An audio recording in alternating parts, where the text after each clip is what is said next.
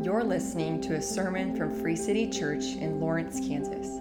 We exist to extend the glory of God by making disciples through the gospel of Jesus Christ. My name's Casey. I'm one of the pastors here at Free City.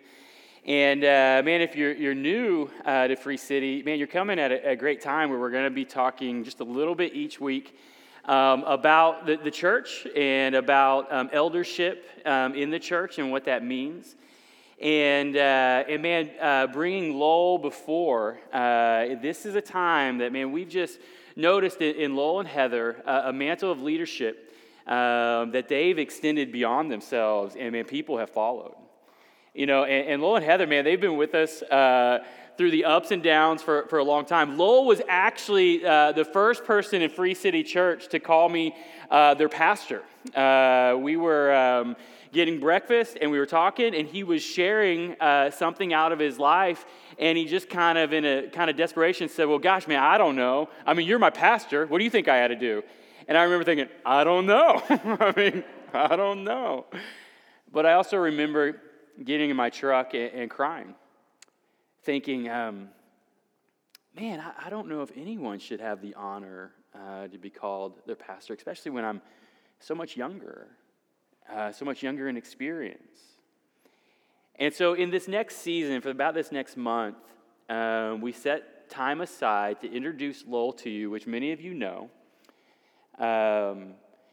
To introduce him by giving his story before you and providing time that you would look and search the scriptures. And so I want to direct you where to read. We want you to read in 1 Timothy chapter 3. That's not the text we're dealing with this morning. But over the next month to read about what the Apostle Paul says about church leadership, about what it's supposed to look like, the character that's supposed to come out. And then also Titus 1. We have a shortened list, but it says all of the same things. And to consider, prayerfully consider with grace, man, the qualifications of pastor, eldership, bishop, and overseer. All the same words to describe one body, and that body is a called and qualified plurality of men that God has set aside to lead his church in doctrine and direction, with all their imperfect things about them, needing grace, needing repentance, needing all of those things, but with fear and trembling, come before the Lord, because one day, in Hebrews 13, verse 17, it says that we will give an account. That one day we'll give an account for how we led, treated, searched the scriptures, try to follow the leading of the Holy Spirit. When we got it wrong, came back and said, man, we're sorry, we got it wrong. All of those things that we'll give an account to Jesus Christ for his beloved bride that he paid with his blood for. Now, Hebrews 13, it also says that you should obey us and make our life joyful. So read that too.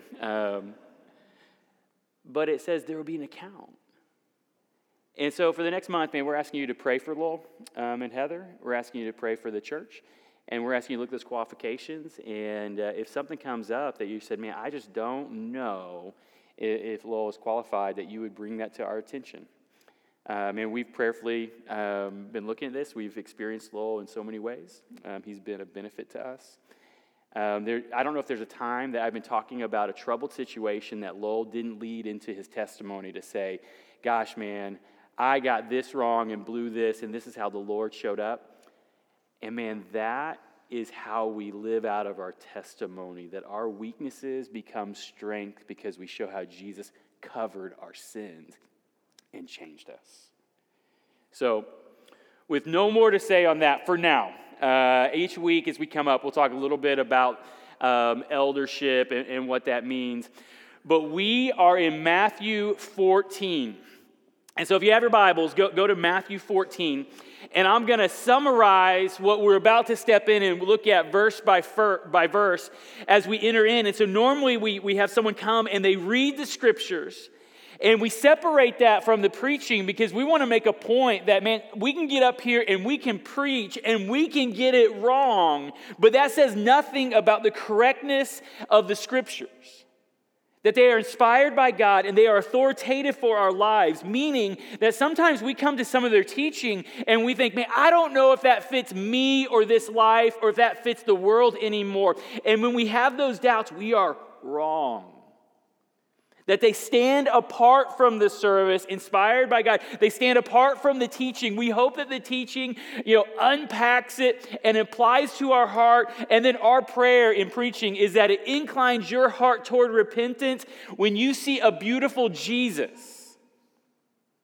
But we usually set that aside, and so someone reads it to say, this is the word of God. Trust in this. And Casey's about to preach. He might blow it, but trust in this. But for time's sake, I'm just going to summarize it. So this is a one-off.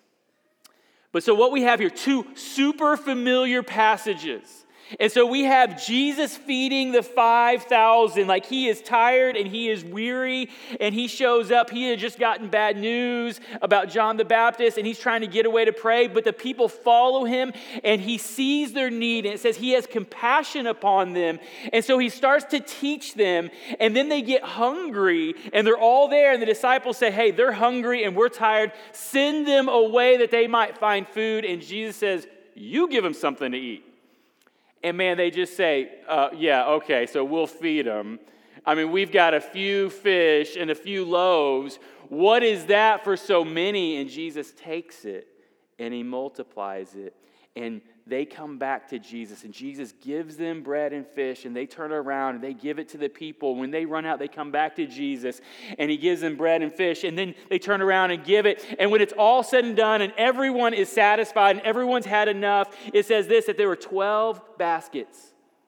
There was enough left over.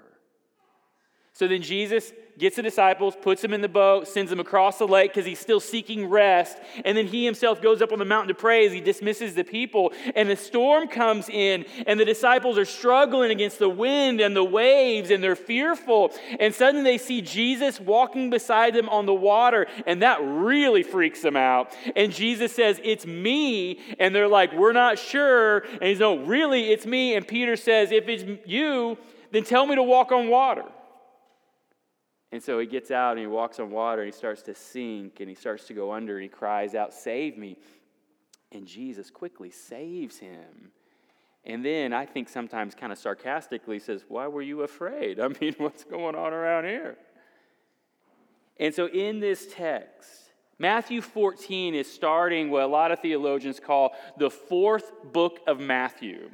And so it wasn't written separately. It's like chapters, before the chapters were added to the Gospel of Matthew. It's like chapters and breaks. And so what you see is Jesus enters in. He interacts with different people. They decide whether he's worthy to follow or not. And then what happens is there's a teaching section where he explains what just happened through parables and teaching. And so this is the fourth of 5. And so we're going to start off and we're going to see in verses 14 through 17 different interactions that Jesus is having with people. And then starting in verses 18, 19, and 20, he's going to teach about those interactions. And ultimately, he's going to teach on why so many people are walking away from Jesus. Jesus' popularity had been growing and growing, and we're going to see it grow here. I mean, 5,000 men, not counting women and children, gather to hear his teaching. But we're just on the back half of Matthew, and quickly, and Matthew spends a lot of time in the Passion of the Christ about his death and resurrection. Quickly, the crowds change their mind about Jesus. And he's going to tell us why. And so, ultimately, what is happening here is these tensions are mounting. Like the question about Jesus, is he the Messiah? But the problem is Jesus is not the Messiah they were expecting. Like the people wanted a victorious leader who would come and overthrow the Roman captors. Even Peter believed this is what Jesus should be like. That's why he draws his sword and cut off Malchus's ear in the garden. And you can read about that in all of the Gospels. But the servant is named in John chapter 18. In Matthew 14, Jesus starts to really correct the views. He didn't come to raise an army. He came to raise humanity. He didn't come to raise up some sort of military offense. He came to be raised up himself upon a cross to purchase for the Father a bride that is fully reunited. If you're in the Bible reading plan, we're in Revelation, and if you're like, man, things are getting weird there. Man, there's the Bible Project. It's got these videos, Bible Project Revelation. It really kind of brings it together and helps you see how it's being written and what it's being said. And it's meant to encourage you. But it ends in Revelation 20 and 21 where the bride, the church, is brought before Jesus and there's this huge celebration. But we're in this tension moment where Jesus starts to say plainly over and over and over, he came to suffer and to die at the hands of his enemies, but he would be raised again. Jesus wasn't the promised rescuer that they were expecting. Oftentimes, the way Jesus rescues us is not what we expect. So look at Matthew 14. Matthew 14, we're putting these two stories together because it's kind of like the Goldilocks and the three bears. So you've got the beginning where you've got the bread is too little. It's not enough. And then you've got the storm. It is too much. Like we can't handle it. And then you have the water. And Jesus says, come on in. It is just right. Matthew 14 wants you to see that with Jesus, everything can be right-sized, even death itself. And so this is what I want you to hear, Matthew 14. Like if life is overwhelming you, if life is just too much, the waves are too high and the wind is too strong, you need the message of Matthew 14.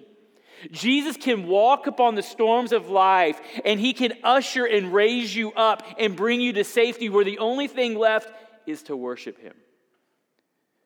But if you're also looking at your life and the reservoirs in your life are too little and you just don't know if you're going to be able to make it, you don't know how much longer it can last, Matthew 14 tells us Jesus can right-size your world and he can right-size you.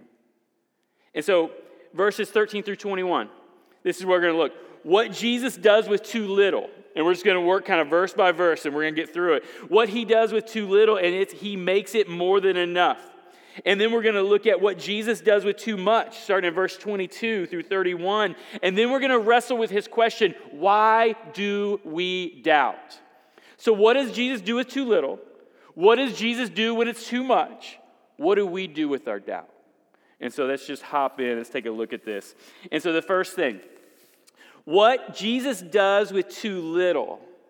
And what we see is Jesus takes what is too little and he makes it more than enough. He takes what we have and he right sizes the problem so that there's enough left over. He supersizes what you bring. And so McDonald's used to give you the option to supersize something, but then there was a documentary called Super Size Me. And so man, PR, we got to get away from that. So now they just right size it. But Jesus takes what we have, and if we give it to him, he multiplies and he builds it up. And so look at verse 13. Verse 13, it says, now when Jesus heard this, he withdrew from there in a boat to a desolate place by himself. And so there's a couple of things we just want to see in Jesus. He's tired and he's hurting. And so first, he's tired. If you look back at chapter 13 that comes before this, he had just spent a lot of time teaching. And I know right now, I know teaching is not like digging ditch. It's not like manual labor. But I want to tell you, it's tiring. Getting up and moving your hands in abnormal size amounts and talking and yelling and then bringing it really down low like this. It's actually tiring. It is actually tiring. And so Jesus had spent time and time teaching, pouring his heart out to people whom he loved, knowing that some of them would be so offended that they would walk away. Some would get critical about words and little parts. Jesus is tired. And so he dismisses the people and he's trying to get away, but Jesus is also hurting. Look at verses 53 through 58. In verses 53 through 58, he had spent time in his hometown teaching. And so time in his hometown, the people he grew up, his neighbors, his friends, the people who signed his yearbook and said, never change. And Jesus is the only person that you can say that to with any type of integrity. The rest of y'all need to be doing some changing. These are the people he loved, he knew. And as he taught, he offended them. And they started to say, who is this?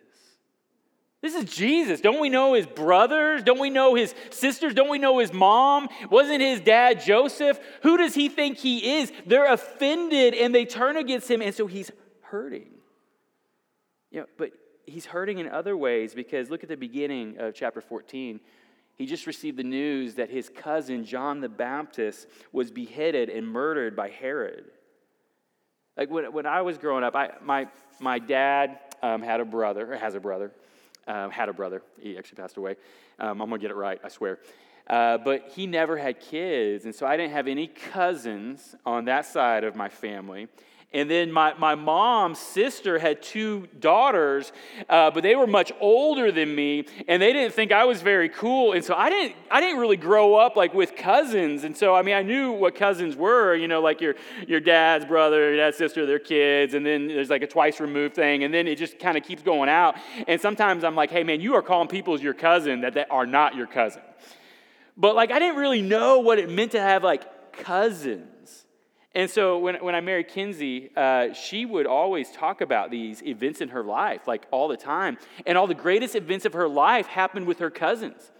She lived around her cousins. She went to the lake with her cousins. They camped out with her cousins. And I thought, man, she just can't make friends, She just has cousins.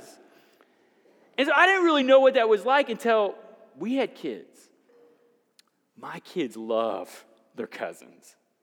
There is a group text with all of us and the cousins, and I have to mute it all the time because there are emojis being transferred left and right. It doesn't even make sense, but they love it. We just got back from a trip to Galveston with their cousins. And so there's 2 sets of cousins, and they love their cousins. They don't just group text, They also mail their cousins, letters, snail mail. You have to take it, write it, put an envelope, put a stamp on it, send it, and 3 days later, it gets there. My kids, write letters to their cousins. I didn't even know that was possible. I didn't even know what that would look like. My dearest cousin, I write to you. Since our last days upon Galveston shore, I miss you, and my heart is full of fear. I don't know what they write. But they take time and they write letters to their cousins, and their cousins write letters back to them, and they're so excited. And they open them up and words are misspelled. And it doesn't matter because it's from their cousins. Jesus was tired and he was hurting, and John is now dead. And John is dead because he preached the same kind of repentance that Jesus preached. And he preached the repentance pointing at Jesus, saying, this is the hope, the Lamb of God that will take away the sins of the world. John's dead. He's hurting. He's tired. And so he wants to get away to a desolate place by himself to process and to pray, to get before the Lord, to practice stillness and quietness, to hear the words from his Father, to sustain him in a moment that he's tired and hurting. And it tells us something, because we're going to see this exact same thing in just a few verses, that there was a practice in Jesus that when life was overwhelming, there's a regular practice of stepping aside and saying, more than anything else, more than the effort of my hands, I need to hear from the Lord. And so this starts off with Jesus who's tired and he's hurting. In some ways, maybe he's looking inside and saying, man, the ministry that's going to result, that I'm going to be raised up and crucified, maybe it's taking a toll and I need to be filled up. Maybe there's something that feels too little inside of me, and that would be the human side of Jesus talking. But maybe he has a sense more than we, and maybe we should have more of a sense that we need to be dependent in prayer. And sometimes you just need to get away. Like practicing that daily, moment by moment, practicing that kind of Sabbath to turn your thoughts to Jesus and his promises for you on a weekly, on a Sabbath, or maybe also kind of in different seasons. But Jesus is trying to get away to pray. He is tired. But look, verse 13 it goes. It says, but when the crowds heard it, they followed him on foot from the town. And so all of a sudden, he's trying to get some time away, but the needs persist, and the call of God upon his life is not always convenient. Sometimes the timing seems off because needs still persist. And so he has this moment. He's trying to get away to do this practice that we see here in verse 13, but we also see it in verse 23. Like, if it's necessary for Jesus, it's probably necessary for us. Write that down. Probably. Verse 14, when he went ashore, he saw a great crowd. Great, I don't need to tell you this, but it's probably talking to me, a lot of people, 5,000 men, not counting women and children. Not great like they're awesome, like they might have been really unawesome. But it was great, not necessarily super cool. And then it says, and he had compassion on them, and he healed the sick. His compassion outweighed his longing. He wanted rest. He needed rest. He needed time to process with the Father. He needed time to regroup and to heal. But his compassion moved him. And it wasn't because the crowd was so wonderful. It was because the crowd brought need. And that's probably the only thing they really could bring. And when we come to Jesus and we bring need, it moves his compassion. You know, that compound word, you know, we're hoping to get through this fourth book of Matthew. Not hoping, we're gonna get through the fourth section of Matthew this semester, take a little bit of break, and then pick up and finish Matthew pretty fast. And I'm trying to work it out so we deal with the resurrection on Easter because it seems fitting. And so we'll have to leave some things out. But like that's where we have Passion Week. And so you see, passion actually means pain.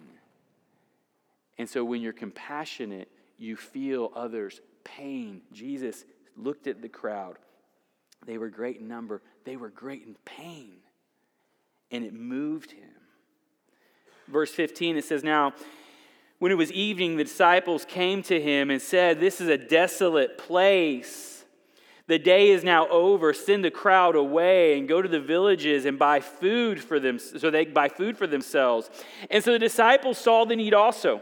The need for food in the people, the need for food or the need for rest in them, and the need for rest in Jesus. And they say, send them home. Verse 16, but Jesus said, they need not go away.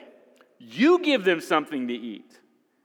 And they said to him, we have only 5 loaves here and 2 fish. And that, like, whoever said that, it had to have been sarcastic.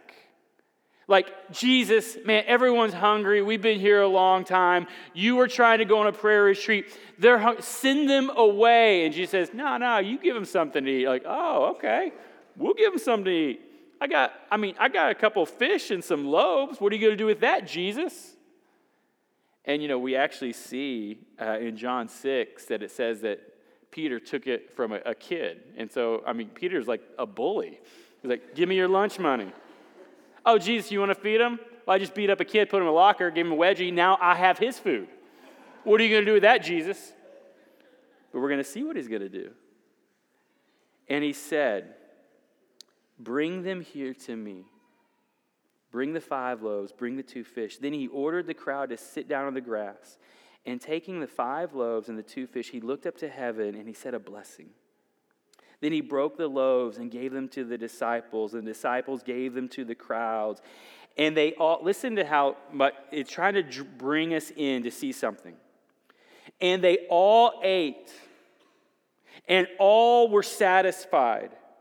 That all would push through that conjunction. And so they all ate and they all were satisfied. And they took up 12 baskets full of the broken pieces left over. And those who ate were about 5,000 men besides women and children. And so this picture, actually, in this last season, I would say at least the last year, I have been meditating on this. And don't think of anything too spiritual. I've just been coming back to this picture of like, man, when the disciples were doing what they were supposed to do, like when it was going well, what did they do? And this is the picture. They came to Jesus, and whatever Jesus gave them, they turned around and gave it to others, and when they were out, they came back to Jesus, and Jesus gave them more, and they turned around to others and gave what Jesus just gave them, and they came back, and they might have feared, man, I keep handing everything that Jesus gives me away, and I'm hungry too. Will there be anything left for me? And there was. There was. There was more than enough left over. You know, I've been praying this for over a year just to simplify pastoring. Like, you know, what? Sometimes I think about what I do, and I think, man, it's kind of weird, you know? Part of what I do is, you know, we look at the scriptures, and we mostly just work through books of the Bible. And really, man, I just study and I read, and I try to make it tangible with some points that I usually tell you at the beginning so you can take notes and then just put it down, that Jesus is taking too little, and he's going to make more. And it goes best when I just, man, Lord, whatever you give me, I'm going to turn around and give. Sometimes I give, you know, maybe things you didn't give me, and I'm sorry, forgive me. And so it's not just words, but it's also energy and coming up to say, look at what is before you of all that Jesus has promised. Trust not in your hands. We're going to get there in a minute. Trust in this. And the hope is that when I run out, I'll just go back to Jesus, and whatever he gives, I'll turn around and I'll give it back and go back to the scriptures, and whatever I find, turn around. And sometimes you just get tired and you wonder, will there be anything left over? And this says, yes. And so this morning, Remnant Church launched out and had their first public worship service. And that's big, yeah. And so we're talking about it afterwards because they start at 10 a.m. And, you know, we say we start at 10:30, but you guys are liars because you guys don't show up to 10:45. But, man, even the process of that, man, Ethan and Sky, we've known them for like 20 years. They are dear friends, man. They are family. And when God started to move in their hearts and our hearts about starting a church in Topeka, because we prayed about it a lot, because we started having some Topekans, and we believe in the ministry of the local church, and we believe that it comes at cost. Man, I tried to work against it. It scared me. God, would there be anything left? I mean, he took like the whole worship team, you know? I was like, is there going to be anything left? I ain't leading. And God provided. But meditating on this, okay, I'm just going to, whatever you put in my hands, I'm just turn around and give it. I'm just going to trust that there'll be enough left over. You know, the simplicity that we see here doesn't mean it doesn't take faith. But the process that we see is that they took what was too little and they gave it to Jesus, and Jesus made it more than enough, and there was enough left over. Jesus can deal with that. And so the call, man, if you're looking inside of your life and you're saying, man, I don't know if I have the reservoirs to keep going. I don't know if I have the strength to hang on. I don't know if I have the resources. This is asking something pretty incredible. It's saying, give it to Jesus and he'll make it enough. It may not be the way you think. But Jesus takes what is too little and makes it more than enough. And so, like, do you need more? Is your little not enough? Are you running empty, afraid that you're not going to make it? Are you dismissing people away because you're afraid there'll be more than what you can handle? Are the resources at your hand, are they a joke? This stands here to say, man, Jesus, like Goldilocks and the bear, man, we say too little. And he says, man, I'm going to right size that, make it more than enough. But then the next part of this, Jesus also deals with too much. Jesus takes what is too much and he makes it manageable. Like he's about to send the disciples into a storm, something that is too big for them. And he's about to silence the storm with his powerful word. He's about to call, Peter deeper into the storm, to leave the resources of the boat and the oars, to trust in him. And so he's about to say, you never had enough, but I've been walking by you the whole time. And so he's going to take something that's too much, and he's going to make it manageable. And we see this message all over. Matthew 11:28-30. He says, man, if you have things that are too heavy and overbearing in your life, take my yoke upon you, for it is easy and light. I am kind. Come and walk with me. He says, give me what's too heavy. We also see it as direction for the church in Galatians 6, where he says, you have heavy burdens? Church, man, we're supposed to help each other carry what's heavy. We're supposed to see that weight and stand beside those people. Because there's going to be a time you have too much weight and you need the church to stand beside you. You are needy and needed, but it only works if you are known. That's why we say, weekly. Man, the gathering is great, but you need to get in a city group where you can be known. And we went from the city group where you get in a life transformation group where you can have accountability, where you are known. People know your struggles. That I could ask the person in your life transformation group, how are they? And they could say exactly how you need to be prayed for because you are regularly letting them know. And so the levels of the church, man, it's not perfect, but we made this cool triangle thing. We're a weekly gathering, city group, life transformation group. It preaches. But it's a part of life of what you need. And so Jesus deals with too much. Look at verse 22. It says, immediately, so he just fed the 5,000, and then he's going to turn around. We're shifting scenes. We're shifting entire looks. We're dealing with a different kind of problem, but the same Jesus. Immediately, he made the disciples get into the boat and go before him to the other side while he dismissed the crowds. And after he had dismissed the crowds, look, we see it again. He went up on the mountain by himself to pray. He didn't just dismiss it, oh man, I'm just not ever going to pray. He made time and he made space. He pushed the crowds away. He pushed the disciples away. He sent them on mission. He's going to meet them in their need when they need it. But he got away for silence and solitude to hear from the Father.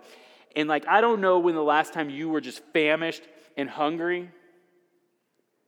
But the hunger pains that you feel are minuscule in comparison to our soul. We need the Word of God and the presence of the Holy Spirit, and we need to acknowledge it more than anything else, and sometimes we just don't feel it. And so when your problems persist, when your energy is failing, when you don't know if you have enough, this practice, get away, sit before the Lord, and say, God, what do you think about it?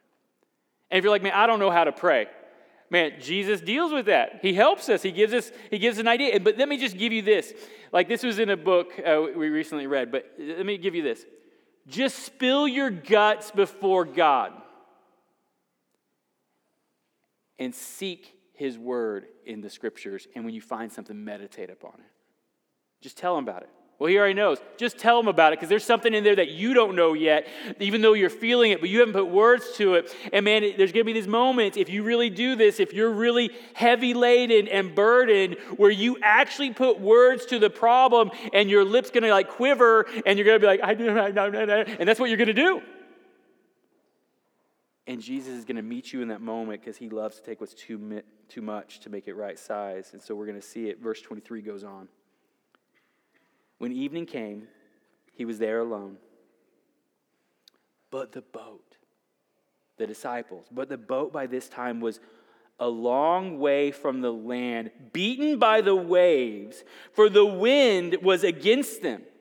And so the picture is, it is late. We're about to see that it is the fourth watch of the night.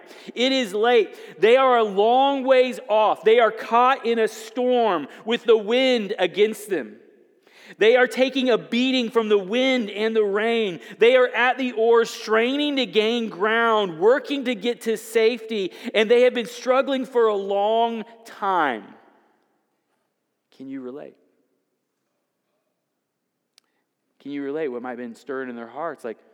God, we We just spent so much time working for you, giving everyone food. You put us in the boat and sent us across, and now this is what we get. We get this kind of storm. This is too much. Where's Jesus? Has he forgotten about us? Does he see what's going on? Does he even care? Is he having fun at his little Airbnb retreat up in the mountains? I mean, where is Jesus? Have you ever been afraid and overwhelmed, wondering if Jesus can come through? You know, the picture of the storm on water, I realize we're in Kansas, and so we may not know what that's really like. I was doing student ministry in Western Oklahoma. It's a lot like Western Kansas, except our dirt is red, you know. And I had a student, and I went fishing with him, and I don't fish. And it's not because I don't like it, it's because I don't catch anything, therefore I don't like it. And so I'm like a Jonah. Like, I mean, people are catching fish, and I get the water, and the fish are like, no, no more. And so people don't like me to fish. You know, we actually recently had this experience of our family. We started fishing. Anna, our youngest, is a fish slayer. Like, I'm standing next to her on the shoreline. She's got a 3-foot pink pole, and she is pulling in like these largemouth bass. And I mean, she holds them up. She's like hold it up like this. And, you know, I've got like a perch. You know, I'm like, yeah, nibble on it. And so, I mean, like I don't really fish, but I was fishing with one of my students, and we were in this small aluminum boat, like a 2-man boat, but like 2 small men kind of boat. It had a 1.5 horsepower battery-fueled motor, and we were out fishing on this pretty good-sized pond. And we're out fishing, and it's the craziest thing. We were catching fish. I'm like, this is incredible. This is why people like to fish. Like, we were catching fish, and suddenly the sky kind of turned a green color, but we didn't care because we were catching fish. I mean, I don't know if you know, but that's a bad sign. When the sky turns green, you're about to die. And so it turned green, but we were catching fish, so we can't stop. Suddenly, we kind of over the bluff, and it's Western Oklahoma, so it's not like a bluff. I mean, it's bluff. You know, we see lightning. We're in an aluminum boat on water, but I mean, hey, we're catching fish, you know, so we just keep going. And then all of a sudden, it's like the storm arrived all at once. Like literally on one gust of wind over these trees, over this bluff, it hits the water, and it seemed like one wave came for us. And so all at once, man, we slammed the prop into the water, hit the gas, and 1.5 battery-powered prop power started to not get us to safety. Going against the wind, going against the wave. We start taking water on. And so we were just on a pond. I mean, it's a big pond, but we were just on a pond, so we just ditched to the side and walked the boat around. But what if you can't get to the shore? What if there's no safety? What if all you can do is bail water and strain at the oars a little bit longer, and you're not going to beat the storm, you're just trying to survive the storm?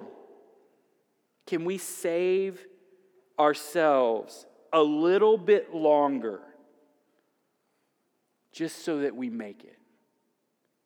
And so the picture is something out of control. They couldn't just ditch to the side and walk the boat around like we did. Like, they're trying to get to the side, but it says the wind and the waves were against them. The disciples were in over their heads. It wasn't a Western Oklahoma pond that they could just walk around. They needed help. And so then look at verse 25. It says, and in the 4th watch of the night, late, Jesus, came to them walking on the sea. And when the disciples saw him walking on the sea, they were terrified. So I just want you to notice, like it says, when the disciples saw them. Like, we don't know how long Jesus might have been walking beside them. But there was a moment where they realized, oh, wait a minute. There's someone walking on the water. We should take note of that. Like, maybe Jesus was over there like, hey, y'all, it ain't working. Look at me. They didn't see Jesus. In their fear, they didn't see Jesus walking with them. Are you even looking for Jesus in your fear? See, fear is a way of blinding us, that we only see what we think is the threat in front of us, and we start to fixate upon it. And so wave after wave, you see what's coming at you. You see how the water is building up, and certainly you need to see that. But they didn't see Jesus beside them. See, when it seems like we have too little and what's coming against us is too great, like when they saw Jesus, they didn't see Jesus in their fear. Verse 26, it says, they were terrified, and they said, it's a ghost. And they cried out in fear. Now we read that, we're like, those silly disciples didn't know Jesus was walking on water. Okay, it's a ghost. Jesus walking on water, potato. I mean, it's like you didn't see it. They didn't recognize Jesus in their fear. See, sometimes in difficulty, when things feel too big and too afraid, it's hard for us to recognize what Jesus is doing. That Jesus actually sent them into the storm. That Jesus is meeting them in the storm. Like sometimes we have to really work. Is that Jesus? See, this feels not characteristic of like the safety that I want or the control in life that I want, but Jesus sent me here. I didn't see him at first, but now I think I maybe see the movement of what Christ might be doing in my life through the power of the Holy Spirit, through the rebuke of the word, or through the encouragement of the word, but suddenly like we have to recognize, man, that is Jesus. And so they didn't recognize him in the fear. They first didn't see him in their fear. See, they needed to hear the words of Jesus in their fear. Look at verse 27. It says, but immediately Jesus spoke to them saying, take heart, it is I. Do not be afraid. Man, before Jesus speaks to the storm around them, he speaks to the storm and the fear in them. And I find this is usually what Jesus does. This is usually what the Holy Spirit does. Before he starts to address the problem outside of me, he wants to draw attention to the problem inside of me. And he says, the problem inside of you is there is fear, and that fear is not wrong to have, but that fear makes a really crummy guide or director. And if you keep listening to the fear, you're not going to recognize what I'm doing, and you're going to miss me. And it actually says something really incredible. Look back at verse 27. It says, take heart, it is I. The it is I comes from ego eimi. Yes, lego my ego. It comes from ego eimi. And it is translated elsewhere as I am. And most commentaries look at this and they say, man, it's kind of hard. It's kind of weird. And so they translate it as it is me. But elsewhere, that exact phrase is taken as Jesus saying the I am phrase, the name that God gave himself to Moses at the burning bush when he says, man, listen, if I go to free your people out of Egypt and they say, who sent you? I want to know what to tell them. I don't want to say the cool bush sent me. So who do I say sent me? He says, you tell them I am. There's nothing that can describe me. I'm beyond all of that. I am what you need. I am the safety you want. I am the freedom that will come. I am the God that is. Come and learn from me. Learn who I am. And so it's possible that what Jesus says, take heart. I am. All of God, all the power has been bestowed upon me. I'm the second part of the Trinity. I am God made man. I am with you in the storm. I did send you here, but I can be trusted.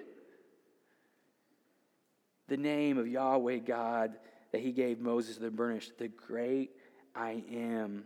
And there's debate, is this just saying, oh, it's me, don't be scared, or is this saying more? But what he's about to do is saying a whole lot more, certainly. So verse 28, then Peter answered him and said, Lord, if it's you, command me to come to you on the water. When your world is too much and inside of you there is too little, the simplicity of what you need is the commands of God. You need God himself, but you need the commands of God. They needed the commands of God in their fear. Like, I don't know what to do, so command me. And he goes a little bit further. Hey, I want to walk on water. That looks cool. But he goes a little bit further. But like, it's a really scary thing to ask in suffering And when something feels too big, to look at Jesus and say, what do you want me to do? Because he is mischievous. And he might say something like, I want you to go deeper into the storm. Or he might say something, I want you to stay longer in the storm. Or he might say, I want you to forgive who caused the storm. Or he might say, I want you to lay down the only thing that you have working for you in the storm. I want you to lay down and let go of the boat and the oars. Let's think about the boat and oars just a little bit. The boat and the oars. Like they're the only thing in their grasp, in their hand, that gives them tangible hope of surviving. And he says, all right, Peter, step out. Like the boat and the oars, like they were the only useful tool that they could grip to outlast the storm. They're not going to beat it. They're hoping they can survive it. The boat and the oars. It's the only thing that helped them point the boat in the right direction so it doesn't capsize. And like, command me, step out of the boat, lay the boat and the oars down. See, in suffering, I just Googled coping tools. And I got all kinds of healthy coping tools. And then I Googled bad coping tools.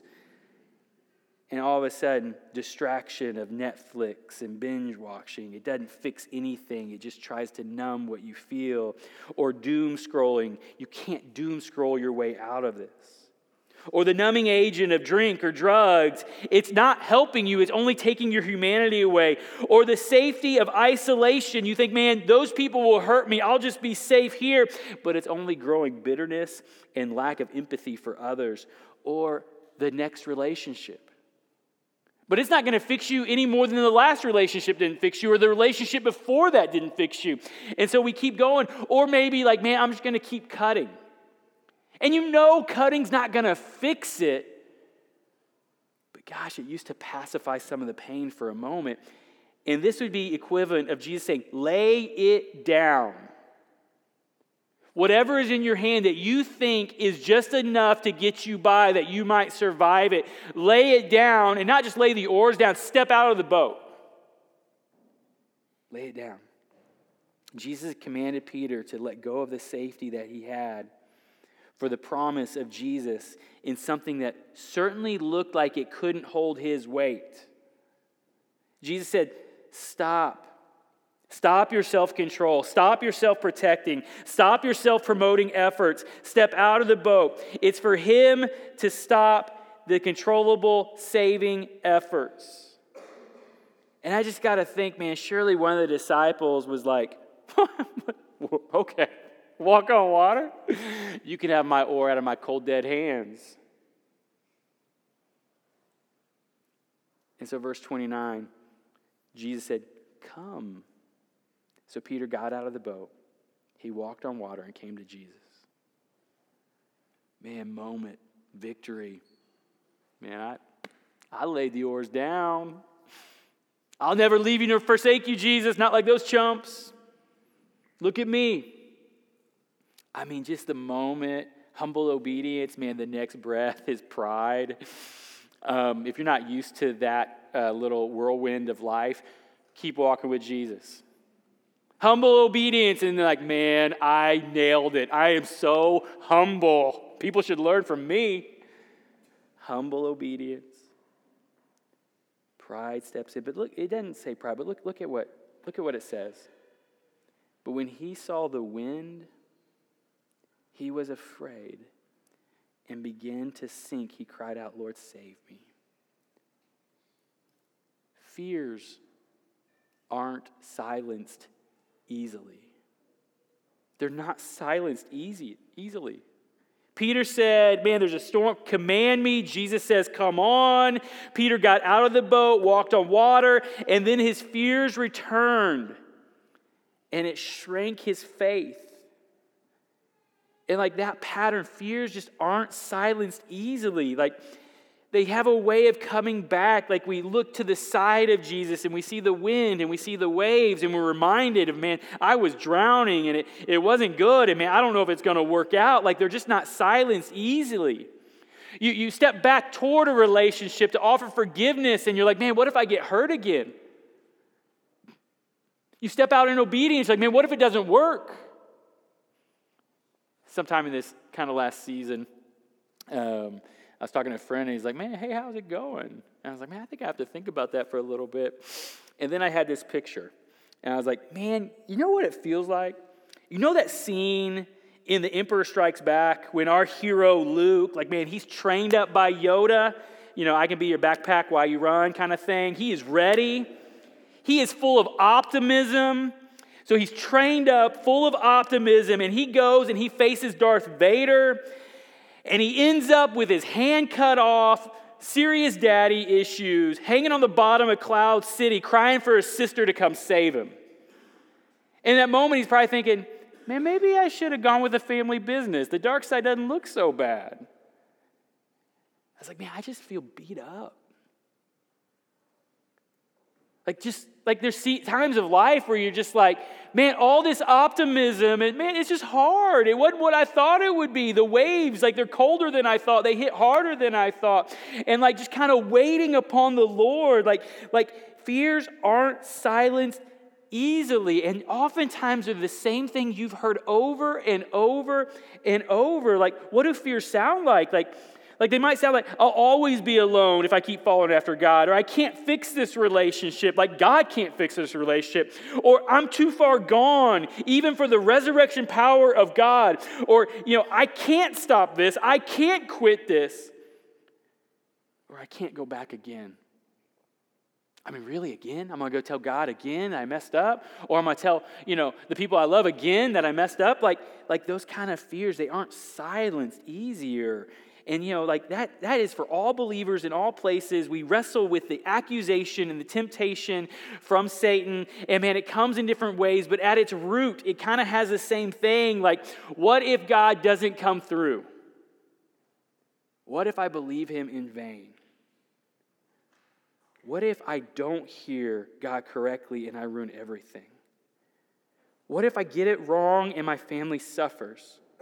What if I got it wrong and I'm just hanging on to the oars and faking it? Or what if the only leading I heard was actually just pride? What if the people who left me, what if they were actually right?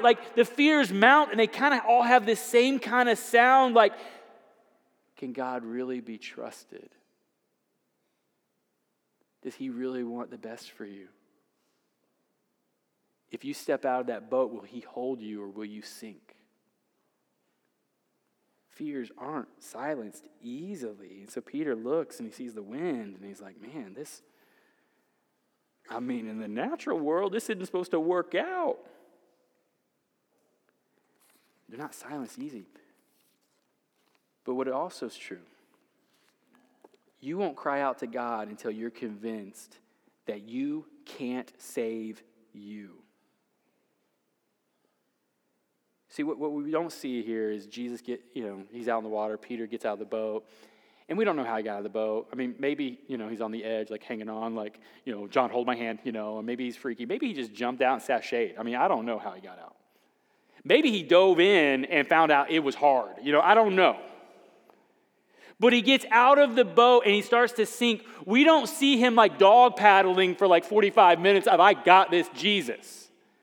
We don't see him holding his breath like you do in the movie when they have to swim under the thing to get to the end and you find out everybody dies because you can't hold your breath that long. We don't see bubbles coming up. We see as soon as he starts to sink, he says this, save me. Verse 31, Jesus immediately reached out his hand and took hold of him, saying to him, oh, you of little faith, why did you doubt? I mean, I just almost find it funny. Was Peter is it not obvious? Well, I mean, look around you. Or was Jesus just kind of smirking why did you doubt? I mean, all of this? I mean, I don't know. But it brings up a question, why do we doubt? And so I've got a list. It's going to go really, really fast. I think we see it all in this text, and there's a lot more. I'd encourage you to, why do we doubt? When fear takes hold, why do we start to doubt? The first one, we doubt because we don't see Jesus walking with us. In verse 26, it says, when they saw him.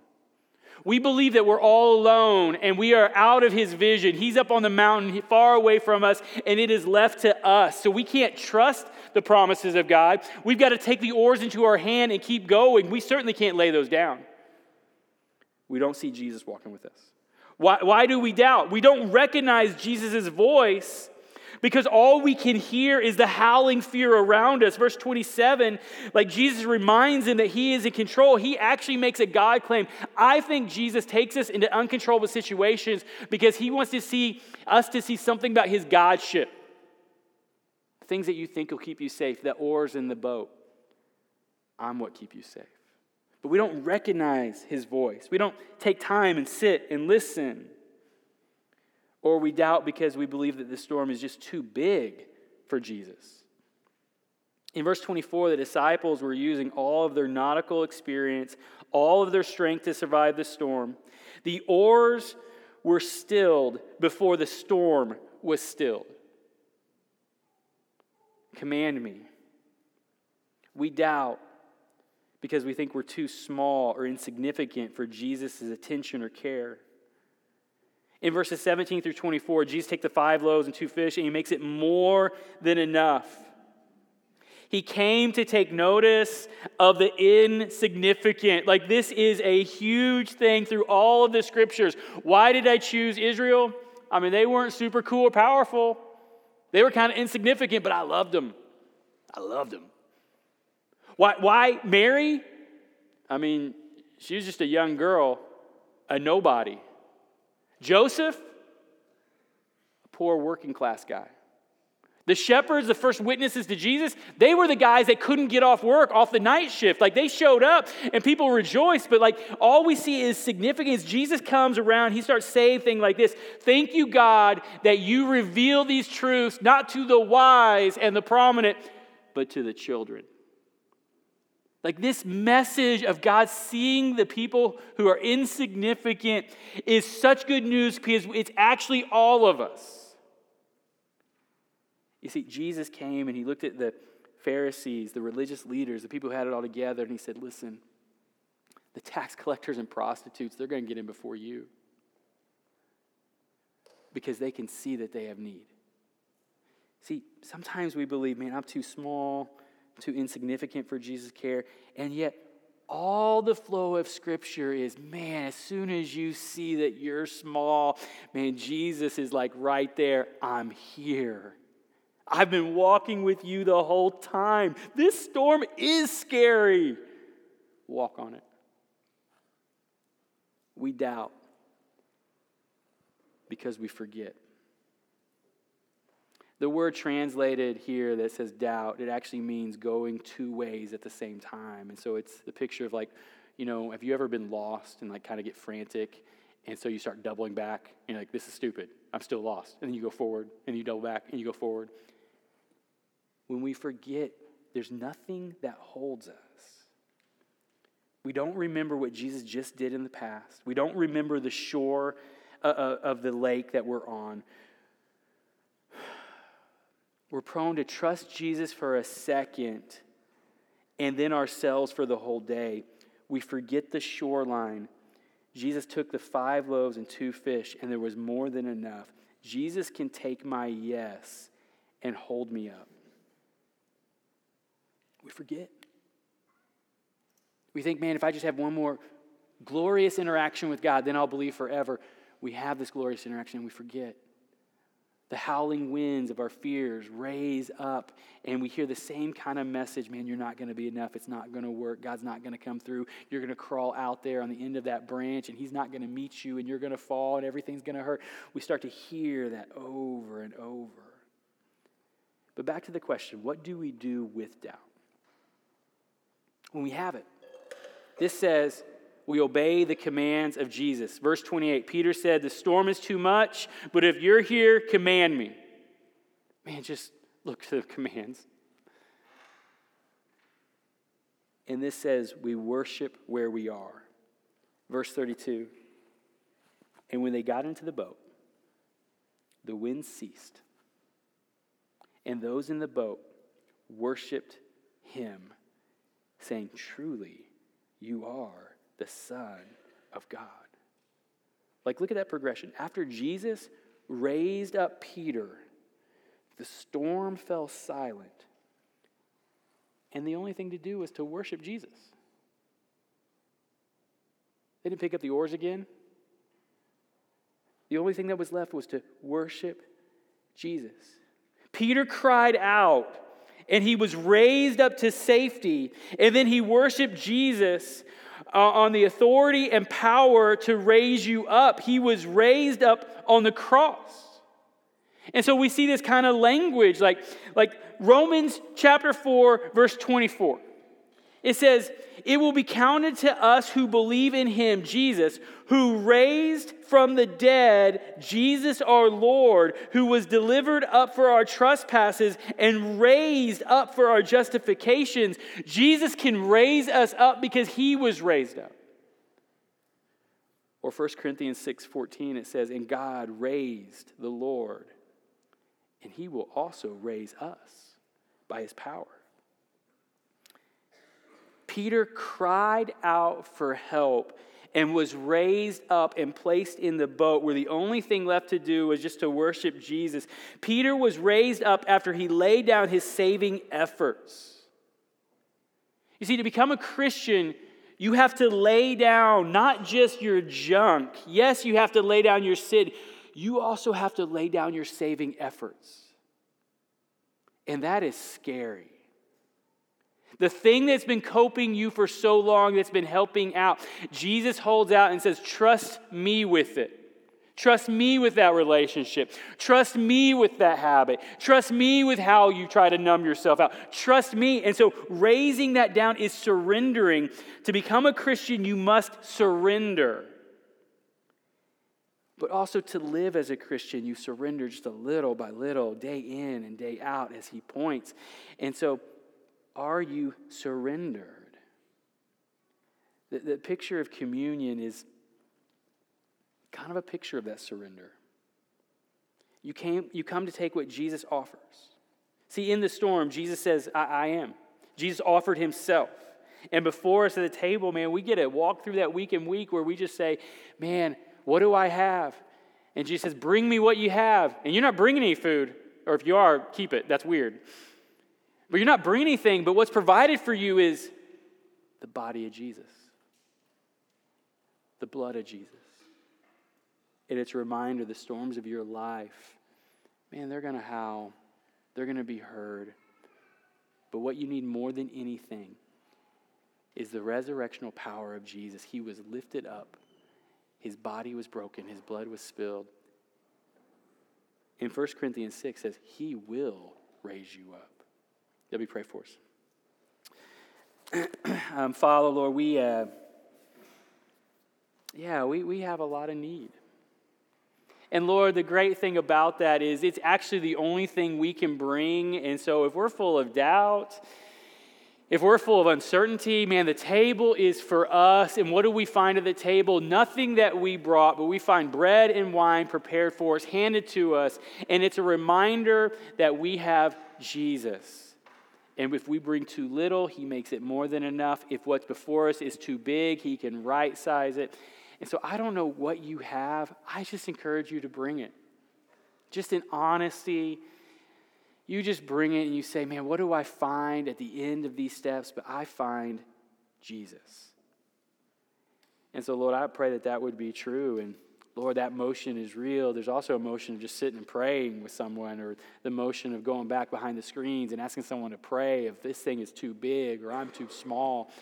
And Lord, that we just agree with one another that in it, no matter if we're too small or it's too big, we need the raising power of Jesus Christ, which is made possible. It has all dominion in heaven and on earth because his blood was spilled, because before the foundation of the world, Jesus was slain. Great authority. Great authority. So, Lord, we ask for help. And it's in Jesus' name that we pray. Amen. Come when you're ready.